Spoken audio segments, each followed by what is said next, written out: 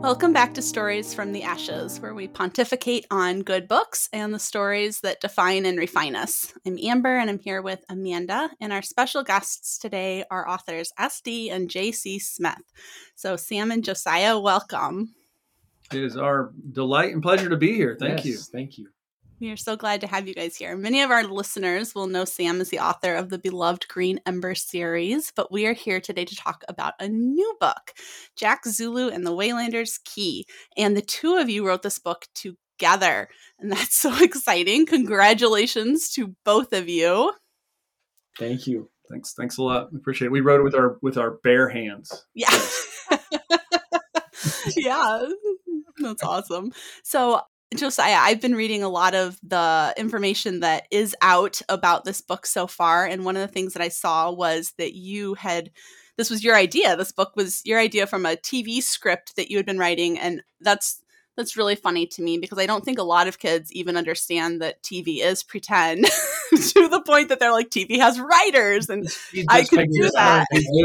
He just figured it out. It's really, stories? They're not.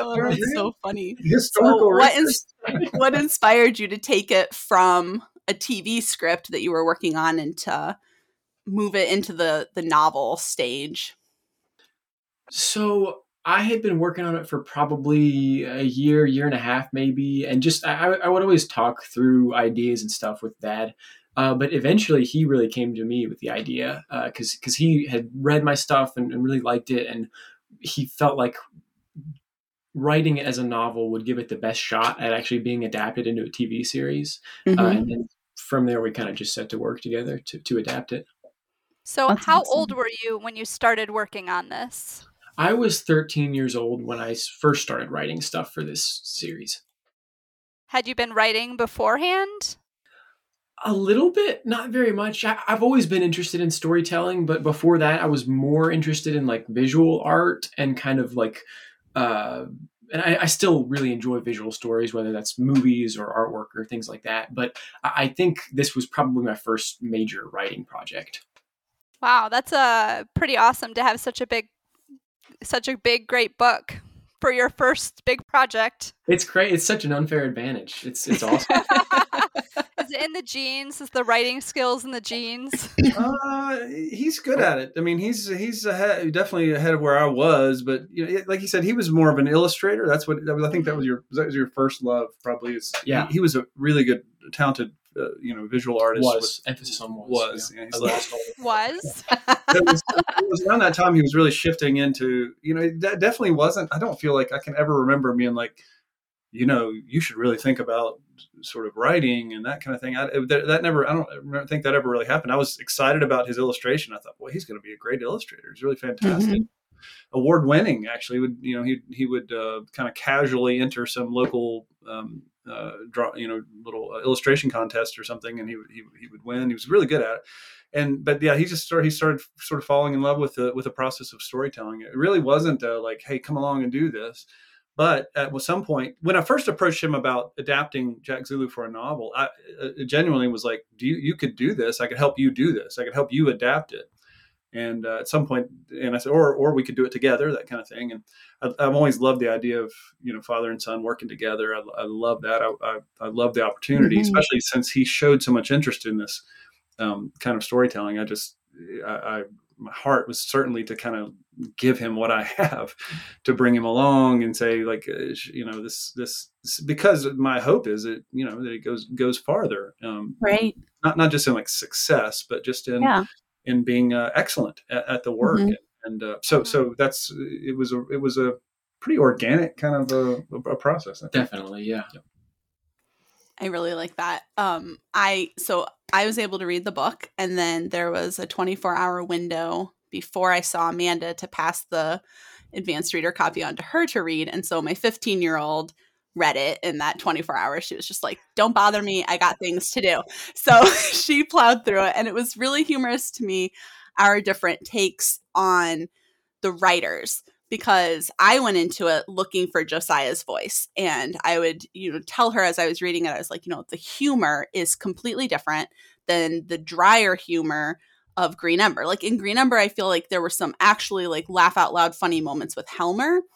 and pick it, but otherwise the humor was much more subtle. Whereas in this one, I was laughing out loud so much that my daughter told me that it was rude and I needed to come in from the back porch because the neighbors were trying to sleep and I have a rather loud laugh. And so I was like, I wonder if, like if this is Josiah's humor or if like Sam and Josiah working together, their humor is building off here. And so then Inara comes to me and she's like, I'm only a few pages in and I can already tell that Sam wrote this. And I was like, how do you know that Sam wrote it from being a few pages in? Like, we're no longer dealing with animals. We're dealing with humans. Like, what is this correlation that you're seeing? And she's like, well, the wiser older mentor has told them some big news. And now he has to go and talk to a friend to give them time to talk about it alone over food.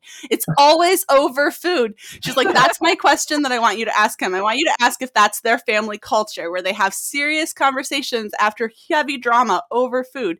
Is that what we should have done after our fire? Should we have gone and eaten?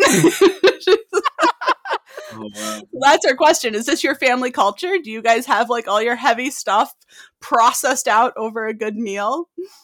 I don't. I like to eat a lot. I'm pretty much eating all the time anyway. So Yeah.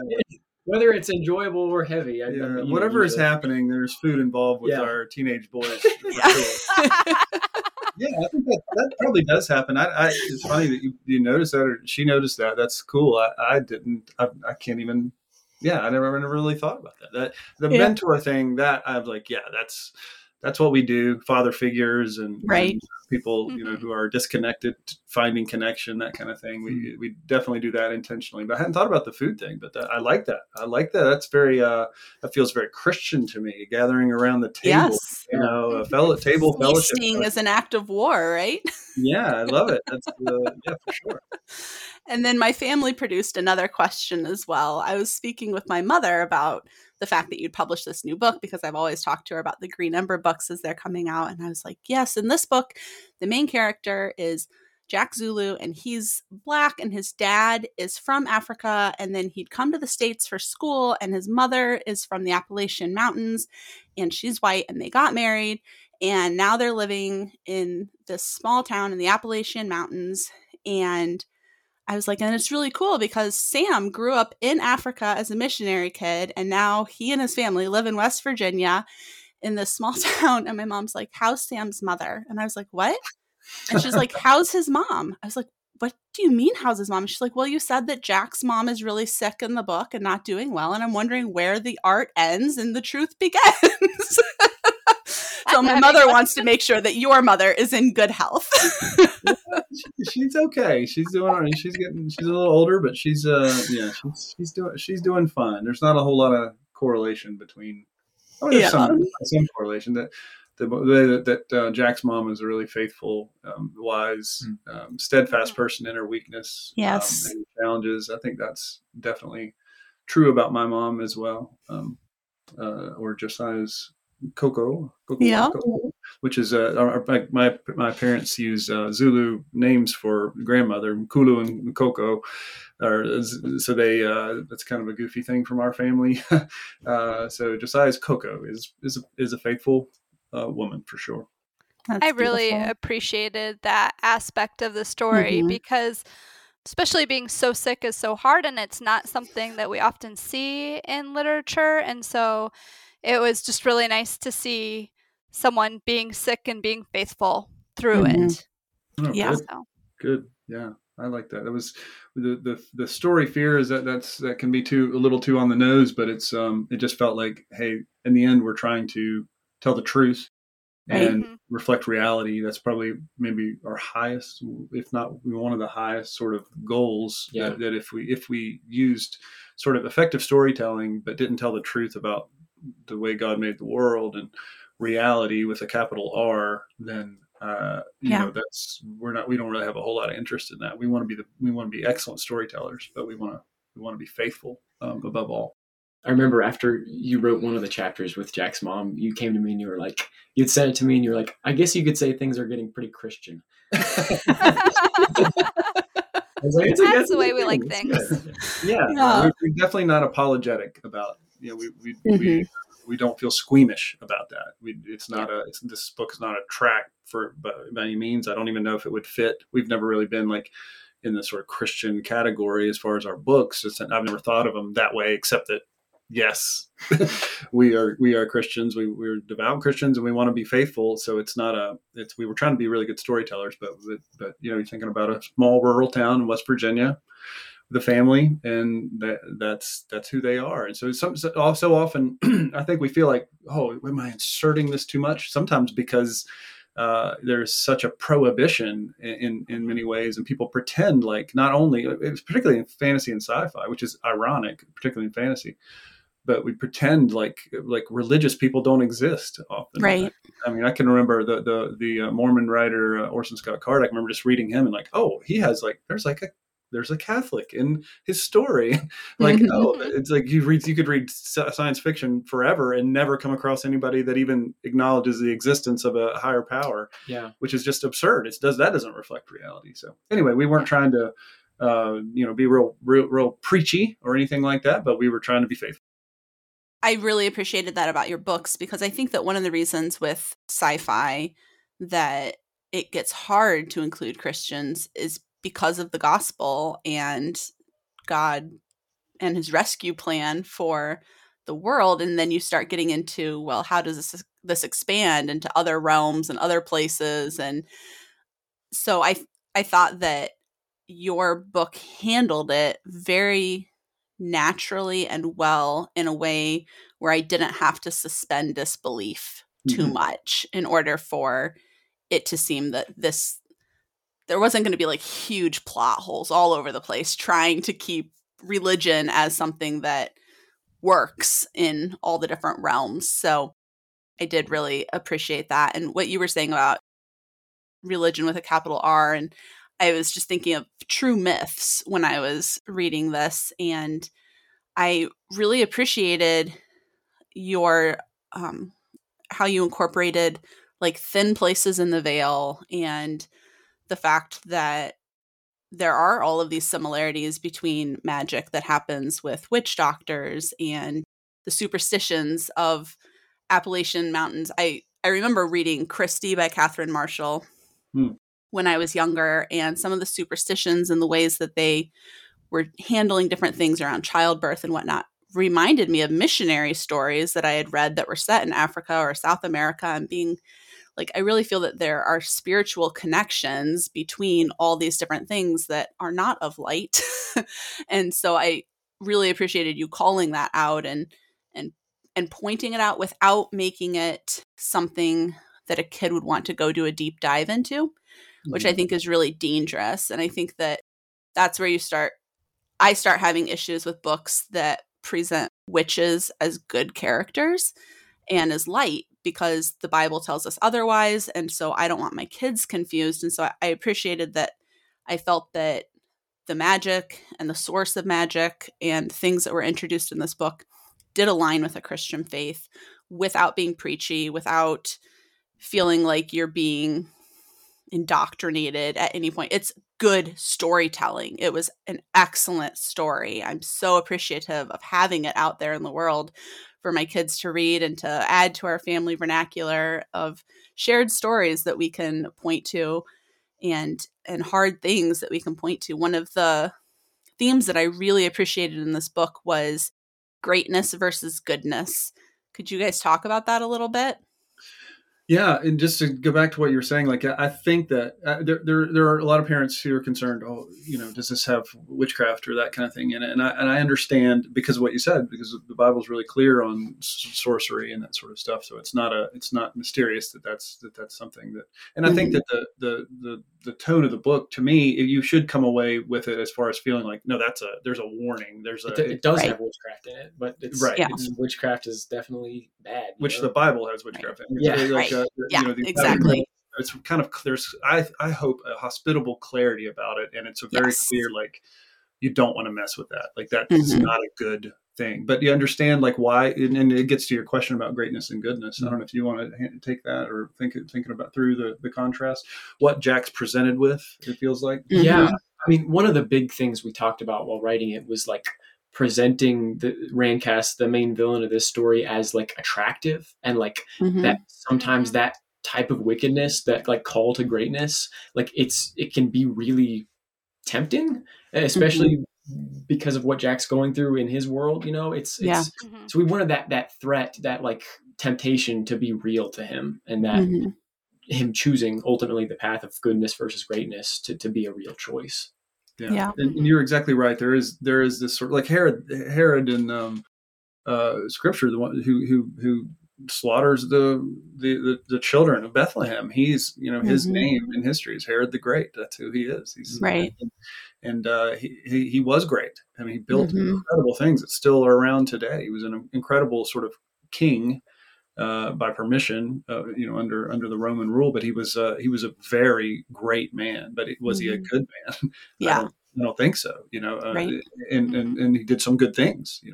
Rebuilt the temple, all kinds of things, incredible things that were good. But an evil man in so many ways. And that's we wanted to be honest about the challenges. And Jack's not an idiot. This was something Josiah was really really keen on, was that Jack, if Jack is a good, smart, he's a little bit of a superhero in making. He doesn't have any superpowers or anything. He's an ordinary kid, but he's gifted, and we've all met people like this. I've played sports with people like this that are just like, wow. They're just incredible. Oh, this guy can play. And my brother, that Josiah is named after, can play any instrument. He just pick up an instrument and play it. He's amazing at like almost every sport. Very graceful person, very kind, and you just kind of meet him and you think, wow, that's somebody that's special. And I just think that's real in the real world. Yeah. And that's part of that's part of the whole thing too, is this sort of reality and the gifts of what God's given us. But a person like that would not just fall for anything. Yes. So our villain is, and Josiah was really keen on cranking that up. Don't just make him like a pantomime villain, a baddie. Like, oh, it's easy to see why we'd reject that. No, it's attractive, which is true about witchcraft too, because it's like, if you're in Pharaoh's court and Aaron is touching his staff to the Nile or to some water and it turns to blood, and then the wizards from Pharaoh's court do the same thing, which is exactly what they did in the Bible. Then there's an attractiveness about that power. Yeah. And of course there came a point where they couldn't go on, and the plagues went on with Moses and Aaron, through Moses and Aaron, and they, and the magicians from Pharaoh's court said, this is the finger of God. And they was kind of at a breaking point, but it was a real competition there for a while, and we wanted to be faithful. We wanted to present that, and so this, Jack's that's part of the heart of the book, is this whole sort of moral choice between Jack has this sort of clear, escape, be great, grasp, dominate, take, achieve, which all those words aren't bad. Right. Some of them are really bad. But then there's the others: serve, humble, die to yourself. There's a kind of goodness, gentleness, humility, love. There's this. We come to. I don't know if it's from a sermon at our church, but I think I came away at some point. I don't know if it was you or me, but I don't know if it was you putting it into my head, but came away thinking like this book is about the way of life versus the way of death. Yep. And in many ways, that's what all the Green Ember stories are about as well. But I feel like it's really clear in this book. Yeah. And when you were listing off the traits just now, one of the ones you said was serve. And it just made me think, like, one of the things that you see in this book is everyone has a master. And so who will you serve? Which master will you serve with what you have? Yeah. Which is true. And like, you think about, that's one thing I love about the Lord of the Rings. Like maybe I love a lot of fantasy and popular fantasy stuff, and there's like bad things about something, good things, but just there's nothing that touches the way that Tolkien handled in the Lord of the Rings, even that whole question about nobility and greatness and gifts, and how the clarity of someone even like Gandalf, who's this really incredible being. The more you know about him, the more you're, wow. But he is a servant. Ultimately, he's a servant, and even among men, he's a servant. He's this great, powerful thing, but he's like yields to other people. Only takes over, even from messed up Denethor. He only does that really reluctantly and late, because he's a servant. I'm an advisor. I just love that. I think that's so beautiful. And you see that in scripture a lot too. The service is is a powerful thing. If you're looking around and there's no one who's for whom you need to be accountable to, then you are God. You think you are God, and you are, right. and you're cruising for a bruising. That's what my mom would say. So since we were talking about Jack and the Green Ember and all of Jack's qualities, I want to know if Jack were, I'm assuming, a rabbit from the Green Ember series, what character would he be, or what character would he be most similar to? Jack Rabbit. You have any thoughts on him? I don't know. It feels like in the Green Ember, there's less of like a clear, like A-type hero kind of than Jack. Yes. So he's got Pickett, he's got Smalls, he's got like he's got traits of different people. Is he like Pickett and Heather's best qualities together? I think so, yeah. Because I think he's like Heather.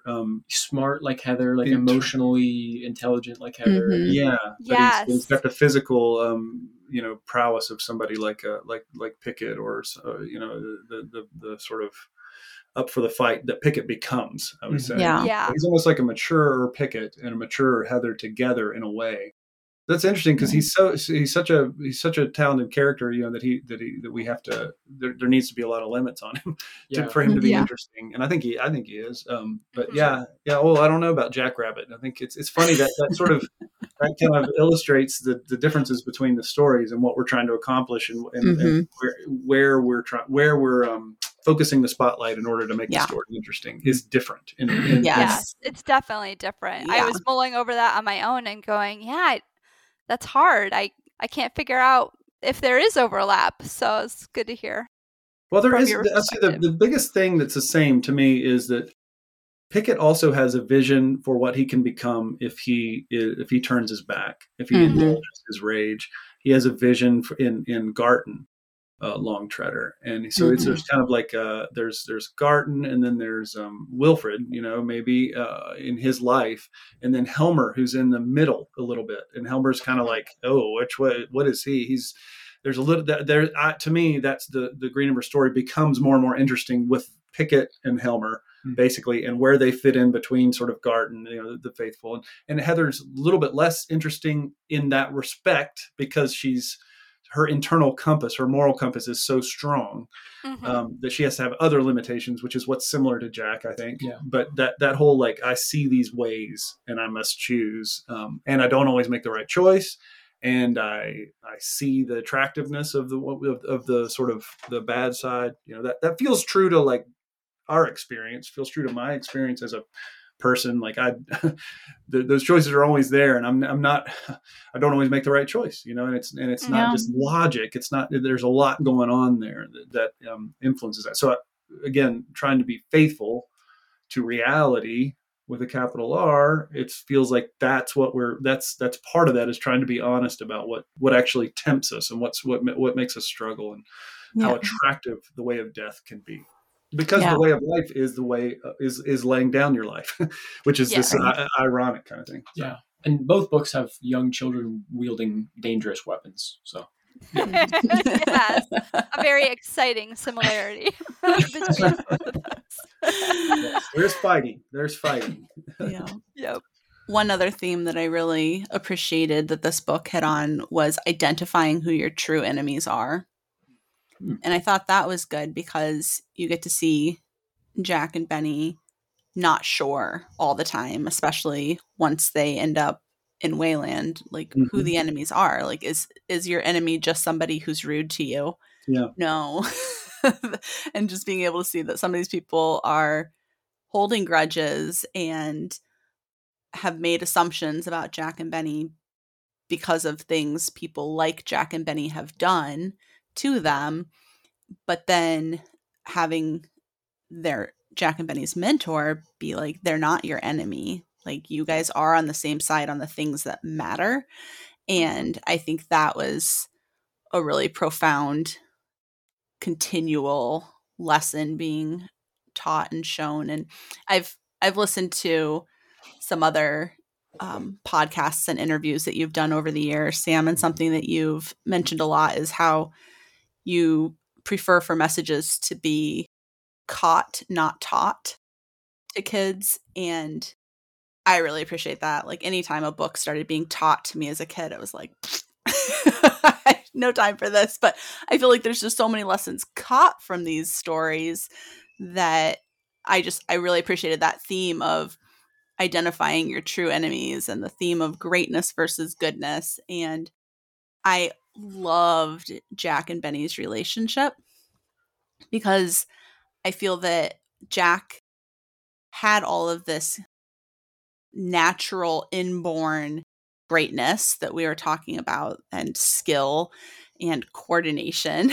And Benny has all the humor and family values of an intact family since Jack's dad has passed before. And so Benny has both of his parents and this great honest relationship with them, and they have this great trust in him because of the fact that they know they can trust him, that he's being honest with them, and how they've just embraced Jack in his hard time, and they are true brothers, which I really love. But I love that Benny does not have the emotional intelligence that Jack does. And one of my favorite things was when Jack told Benny, read the game.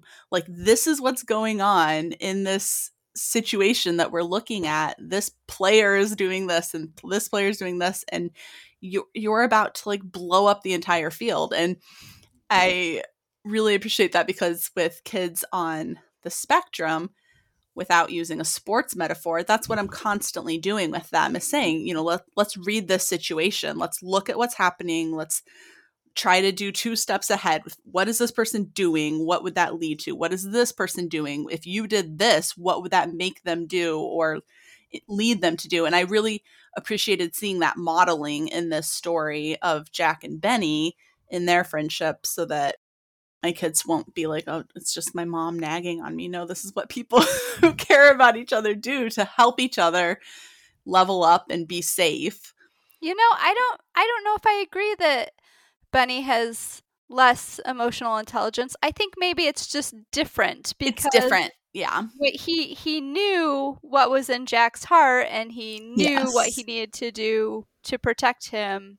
Yes. And so I think it's just different. Like they just social. I think social emotional, like what you're seeing in a group. Yeah. Jack is able to read the group very quickly. Jack does. Jack is very he could be a politician. Yeah, he could be a pastor. He could be something that was he's a leader, natural leader. Yeah. But you're exactly right that Amanda, that it's really key moments. It's Benny who knows, and what Benny is an expert on is he's an expert on Jack. Yeah. And I love the fact that they're different, and it's cool that of all the sort of, like, if you were to ask us at the very beginning of this, like, what are the themes? What are the key things? I wouldn't have said what you just said, Amber, about it, but I totally see it. That did that happen? That's exactly right. That sort of awareness and paying attention and helping each other. Yeah. And that's a big thing for you too, is this Jack and Benny are not equals. They're different. They're very different people. They have obviously equality of worth, but Benny couldn't say, like, I'm as excellent in so many areas the way that Jack is. You look a little bit, you'll see that Benny's excellent in lots of areas too. Like you said, he's humorous, but that whole thing of like, who is Jack without Benny? And that is a scary prospect, because Jack is that whole I've got your back Jack is there, and that is so vital for him, especially considering the losses that he's had. And so certainly I love that about Benny, because who's my favorite character in the Lord of the Rings, who's a lot of people's favorite character? It's Sam. Sam, yeah. I was gonna say, it reminds me. We love him, and if he was a great king who was powerful and strong, and I'm gonna, the vision he has of himself when he has the ring to begin with, that's not who he is. Yeah. And thank goodness, because that's why we love him. And so yeah, it's not and that's another thing of, like, greatness isn't always goodness, and being a servant and loving and serving and coming along beside somebody and saying, my life for yours, I'm for you, is maybe the most powerful thing. Yeah.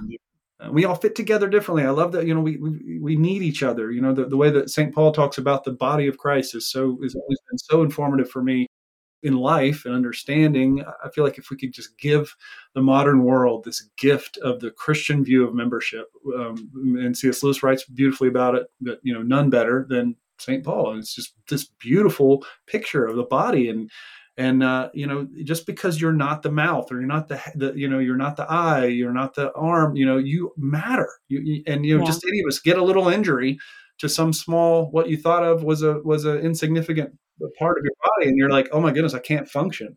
I thought that my little toe didn't matter, but breaking it means I can't do a lot of things. And so we all matter. And I think looking on our more modest parts with certain kind of care and that kind of thing, and loving each other. And just because you're not, but we cannot say to each other, I don't need you. The eye cannot say to the hand, I don't need you. And so Benny is not the same part as Jack. And that's beautiful, because that gives us a story, that gives us a difference. And I personally love that. I love that in storytelling. I love that in reality. I feel like it reflects reality. So yeah, and that's really Josiah big time on Benny. Just, Benny is Josiah's creation, really. And so is Jack. But boy, the dynamic of those two, that was there at the beginning. That's one of the things I loved about the story from the very, very beginning, was those two together. Michelle was always there too. And I think Michelle got more and more interesting as things went on. But boy, that core relationship that starts with these two boys is what drew me to the story. Because what do you love about the Lord of the Rings? Is it the ring? Is it the quest? No, it's the characters. We go on the journey because of them. And I love Jack and Benny. It's as good as the Lord of the Rings. That's what we're saying. It's bad. Well, I was noticing the similarities throughout. I was like, this is just like Sam and Frodo. I love that. That was completely unconscious. Like I never thought of that until I was directly trying to rip off Sam and Frodo. But no, it's so funny. Like somebody mentioned it, maybe even in an interview, and I was like, "Oh, yeah, that's similar." But that's like, that's the way it is. That's like how sitcoms always are, and just character dynamics. You always have, the Barney Fife and Andy Griffith, and just these two contrasting characters. Yes, but Barney Fife is bumbling, so I appreciated that Benny wasn't bumbling. He bumbles, but I get what you're saying. Yeah, intelligently though, with some. Yes, he's not as wounded as Barney can get. Barney's so sensitive. That's like playing it for comedy. We comedy is a passenger on the sort of the serious journey. The jokes come after. The jokes are there. Yeah. And I'm glad you enjoyed the humor of it. That's definitely. I loved that. I feel like, for me, the Green Ember, the humor comes, it comes. I like it. That's natural for me in a lot of ways too. But this unlocked some things, because it's people, and they're, you'd be surprised how limiting the references are when you're talking about rabbits and a made up world. You can't make comments about anything in so much in the real world. You have to actually be a good writer. So this was a nice, relaxing thing, and so it's just like, we don't have to be that good. So why did you choose that it was set in like the 80s, right?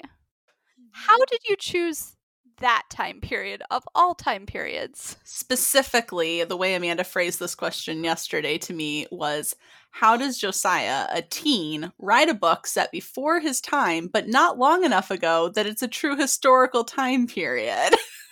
So exactly. Yeah. It's not a true historical time period. It felt true to me. I was there. I don't like thinking of my childhood as a historical time period. It's this time period. We got to confront reality at some point. How do you research the 80s, though? Yeah. I talk to old people like my dad. I just use my memory. So what's left of it? This is basically, we're trying to get it down. We're salvaging Esty Smith's memory from the story. So you're saying we now know your dad's favorite cereals from the 80s? Yes. Are you an Applejacks guy? Do you like Applejacks? I love Applejacks. Yeah. Those were so good. Yeah. The simple, I think, answer is we both love those kind of stories. introduced him to a lot of the stories from that time period, and they're pretty popular still. You think about Star Wars and those kinds of things, but things I grew up with.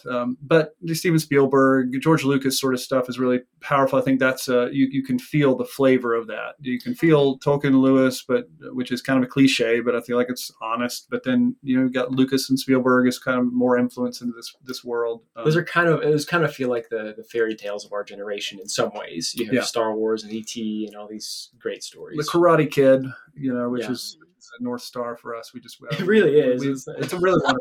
It really. It's all about fatherlessness and that kind of. It's a powerful story. Yeah. I think, and also super cool. But yeah, I think that there's just the basic thing.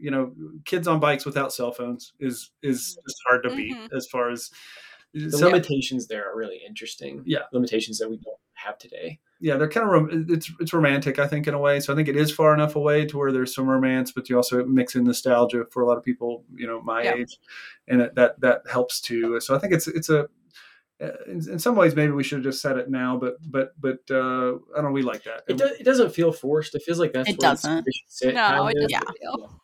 We like the limitations are always valuable, and so the limitations of being in a small rural West Virginia town, which is, again, like you said, Amber, that's pretty natural to me.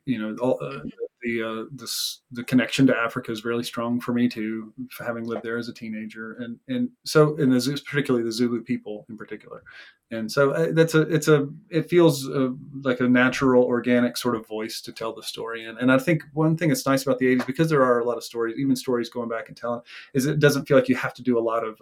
So if you're doing a Napoleonic story or maybe like the Austen sort of era, might be an exception because there are so many popular stories because of Jane Austen and others that you actually might be able to set something there and not have to do tons of heavy lifting to bring people along. But 80s feels like close enough because it's connected to our time still. Obviously. Yeah, people kind of understand it. You don't have to do a lot of like, and this is how this works, and this is kind of like, which is nice as a storyteller. You're always trying to, that's why cliches, people are always down on cliches, and I get that. But also cliches are effective. They exist because they work. People understand them. They understand like, oh, the guy coming into town with a black hat who's going into the bar and starting trouble. Like, you don't have to say like, now he's not the hero. They're effective, and it's nice to kind of subvert those, and I get all that, but sometimes the setting and the world it's nice to, especially if you want to focus on other things, which is always the deal for me. That's the same reason why I get asked a lot by kids, particularly, why aren't there squirrels, or why aren't there why don't we see a good hawk or something like that? And I'm like, that's not what I want you to see. Don't look over there. Don't think a man walking into the story. That's not what we're thinking about. We want to think about the field mice. Yeah, exactly. We want to think about the moral complexity, because these rabbits are stand-ins for people, and so and the evil characters are not, and species are not as morally complicated. They're morally simple, which is kind of reflects the reality of like sort of dark forces or whatever. So you just have this moral complexity. That's what I want you to look at and think here. So it's similar with this. It's just like anything that kind of relieves the mind and kind of lets you focus on what we actually care about, which is the things we've been talking about. This whole like the characters, the greatness, the goodness. Like, look at that and see and feel and be introduced to these other kinds, these other races of people from other worlds, and like that's what we want to focus on. So Josiah, when this was in the TV script form, was it still set in the 80s, or was that a change you guys made for the novel? It was always set in the 80s. I think I didn't really have a whole lot of influence from you, like setting it there. I've just always been kind of fascinated with that, obviously from him, because he's shared all these stories with me, but yeah, it was always connected to like 80s and like the fun sort of music and movies from that era, bringing those into like a fantasy world. Yeah. I do think it's of, what does your sticker say? Appalachian. Oh, nice. Appalachianas. Is that a real place? No, not yet. Then where's my sticker? I definitely need fandom stickers. Well, we want to do an Appalachianas shirt. For those listening, you'll after you read the book. Watch the book. After you watch the book or read the movie, you'll be able to maybe appreciate this little place called Appalachiano's, which is a little pizza place in Myrtle, West Virginia, a little made up town and a little made up pizzeria. But if it's made up, can we make up that it's still this really cool place, but it has gluten-free pizza, which I know is not a thing in the 80s, but I think it should have been? It does. Freddie Marino knows how to make good gluten-free pizza. Good. That feels very. I think what would the people in small town West Virginia say to this? You're probably right. Just die. Just eat it and die. Like that is not how you use cauliflower. I was there. It isn't hard for me to imagine what gluten-free pizza. No. Oh, that's so funny. See, now you completely threw me off of my thought train. Okay, so I want to know. Now I'm going to go on my thought train.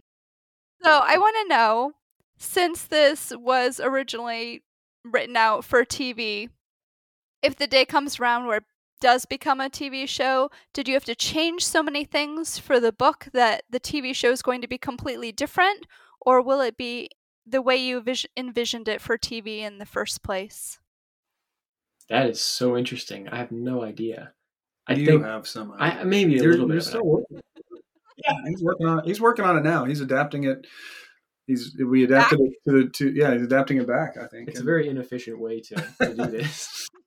Into a TV show again, and then we're going to write the video game. We're going to write a really good novel. Yeah. After all this, we're really going to get novel based on the TV series, which was based on the novel, which is that's going to be a good book.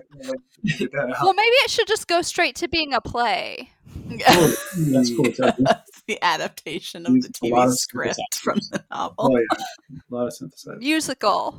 Yeah, I think it is kind of episodic, the book. Like, I hope there wouldn't be too much that would have to be altered. I think, like, obviously it's a completely different way of telling the story, but I think the core of it would be very similar, and it would have the same set of characters, and I think a lot of the same events would happen. But there would probably be things that needed to be filled in or left out to make it more efficient for the screen.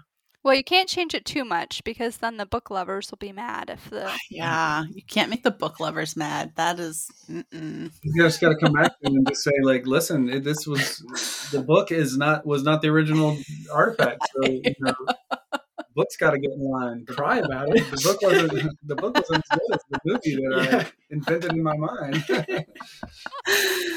Oh, man. You got to read the game. Read the game. The game does not want you to be unfaithful to the book. It'll be a good show. He's working on it. Even it's just a different art form. So I hope that it is the same. This is true of the Green Ember too.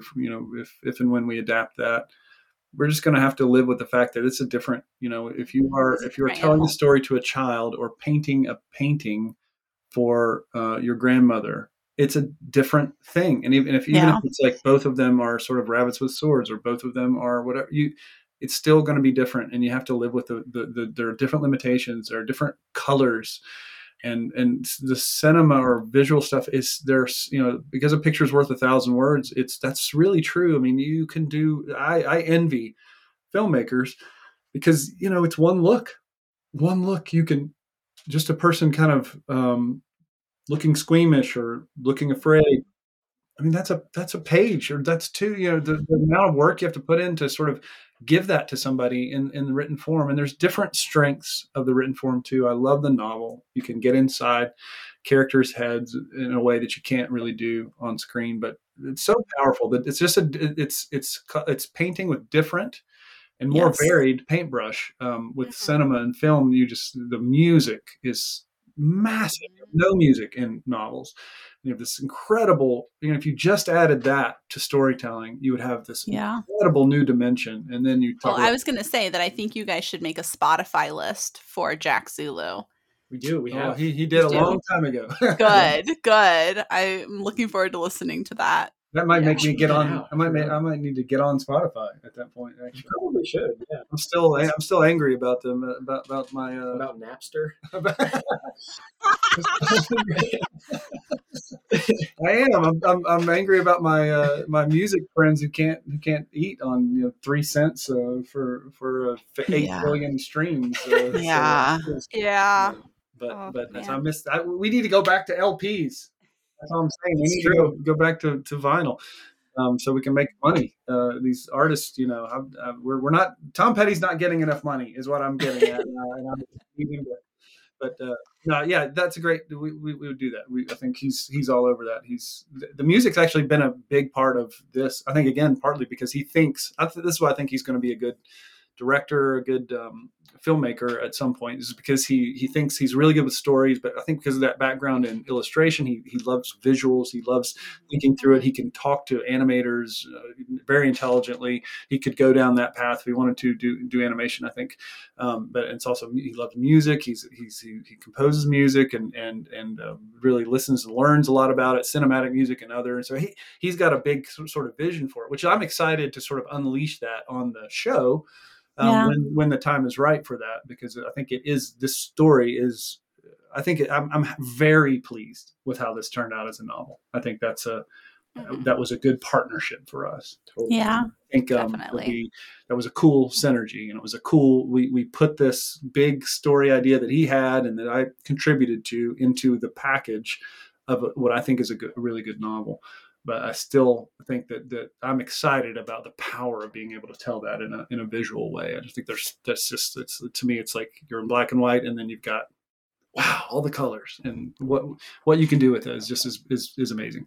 Yeah. So, did you guys have any disagreements about how the story should go? I wanted to do or dialogue. You wanted to do what? I wanted to do it with rabbits. Yak Zulu as the rabbit? It's already been done. That was a dumb joke. That was an S.D. Smith joke. That was a magnificent joke. I give it 5 stars. That's an A+. I don't know who I need to talk to your homeschool teacher here and possibly give her a big kiss and tell her she's doing a great job. You deserve full marks for that today. Disagreements. We can't take anything seriously. That's the main problem. I disagree. We didn't have many big ones. No, we're both we both really care about the story. We just want it to be as good as possible. So I think ideally we're usually able to kind of see, like, if the other person has a better idea, then let's go for it. Yeah, it's definitely best idea wins, which again that's unique to more of the film industry. That's more of a common thing there, because when you're writing a novel, usually obviously you're writing it alone, and you're it, and right. you are the authority. And a lot of times you're feeling this like, oh, I wish I could collaborate. Yeah. And then somebody gives you an idea and you say, that's dumb. I'm in charge here. Don't tell me what to do, but there is a little bit of like a little benevolent theocracy here. And you're this little baby Theo, and you're kind of like, I'm in charge here. But it's, so what's required in animation or in film and all that TV is, you got to have people, you got to have somebody in charge. You got to have a Spielberg. You got to have somebody who's calling the shots, whatever. But the best of those directors, the best of those people are excellent collaborators, and there's a humility that's required in that. That's something I admire about film industry. You don't often think, oh, Hollywood, I love their humility.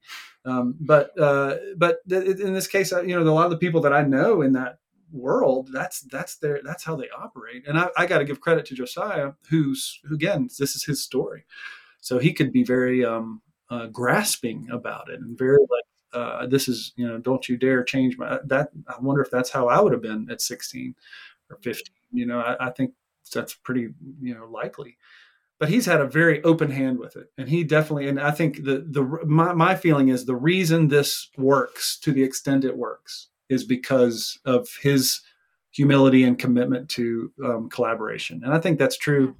If I can brag on him a little bit, I think that's true about him in his life as well as in his art. That's been the greatest joy of writing this book together, has been not just what we produced, which I'm very proud of, but what the experience of producing it together has been a great joy for me. And it makes me, I'm proud of him. I'm pleased. I'm delighted. Like, as a co-author, it's cool just to have like a ringer, to have somebody that's good come in. And I mean, I think he's like bringing Jack Zulu into the game. Yeah. It's really powerful, but I'm more pleased with the heart, the heart for collaboration, the heart for humility, the yielding, all that kind of stuff. I think that's been on display Well, it has been. That's been the experience, and I'm very, very proud of him for that. But that's been absolutely necessary. And the truth is, we have disagreed, but we've been able to work it out.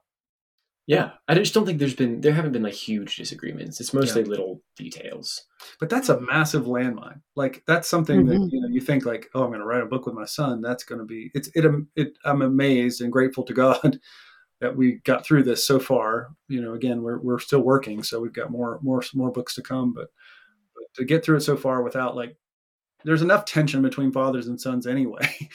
Like, take out the trash and and all that kind of stuff. And so the fact that we've been able to do that, I'm really, really, really grateful that it's gone pretty well. Have you storyboarded it out? How many books do you guys anticipate this series being? I think our main goal, like we know the next 2 books. We have a planned trilogy for this, but I think we can run with it. I think there are a lot of stories to tell in this world. We've got an interesting set of characters who we can take some different directions, I think. Except that now that I gave you my idea, I think it should be 4 books. Yes, absolutely. Add another book. That was off the record. That was off Amazon. The record. Gave her an idea, but we'll never say what it was. Yes. We'll take full credit. That's the best. I say, mediocre artists borrow, the best artists steal, or something like that. Well, since we're talking about humility, Sam, would you read a little bit from the book for us? On page 122, when Mr. Wheeler, the boy's mentor character, is talking about becoming. I just really love that part. And I could talk to you guys about this for another hour, but I know that you guys have things to do. So I think this would be a really good point to end on. Sure. This is neat. This is Mr. Wheeler speaking to some young students. My dear friends, he said, patting the rock he sat on, you are becoming what you will always be with every habit you forge for yourself, with every discipline hard won. You are becoming something solid, like this rock. However, he said, sheathing Caladblog in a slow, deliberate motion, you must remember that you are not done yet. You are not done becoming. Think of clay, not rock. It is never too late to change a wrong thing. Even stubborn rocks can move over time and make way for water of life to flow. It is never too late to take the better path. If you have started down the wrong way, turn around, go back, begin again. This takes humility.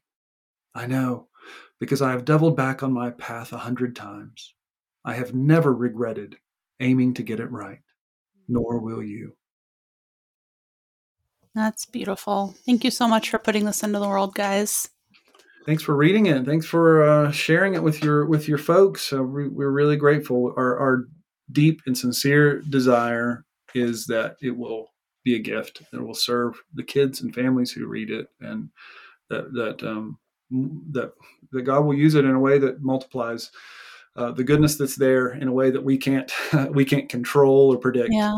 And if nothing else, just again, if it's a little of a modest blessing to a small group of people, that would be of infinite value to us. Yeah. Well, thank you. So for our listeners, I want to let you know that unlike the Green Ember books, Jack Zulu does not end on a giant cliffhanger. So you will not be sitting in anxiety until the next book comes out. It leaves a lot of stuff open, but it also has a nice little closure point. So I know quite a few of you are concerned about cliffhangers. So I just wanted you to know. And we are in October now. And so the pre-orders for Jack Zulu have opened, and you can go ahead and go to Amazon or to, I'm guessing jackzulu.com is a place they could order as well. Yep. You can go there, and that probably benefits the author more financially if you want to support them in that way and get your books ordered. Get them all ordered for Christmas stockings because they should ship in November. And we thank you for your time, and we thank you for listening to Sam and Josiah with us. And we just want to remind you all that the stories are truer than true. Have a good day.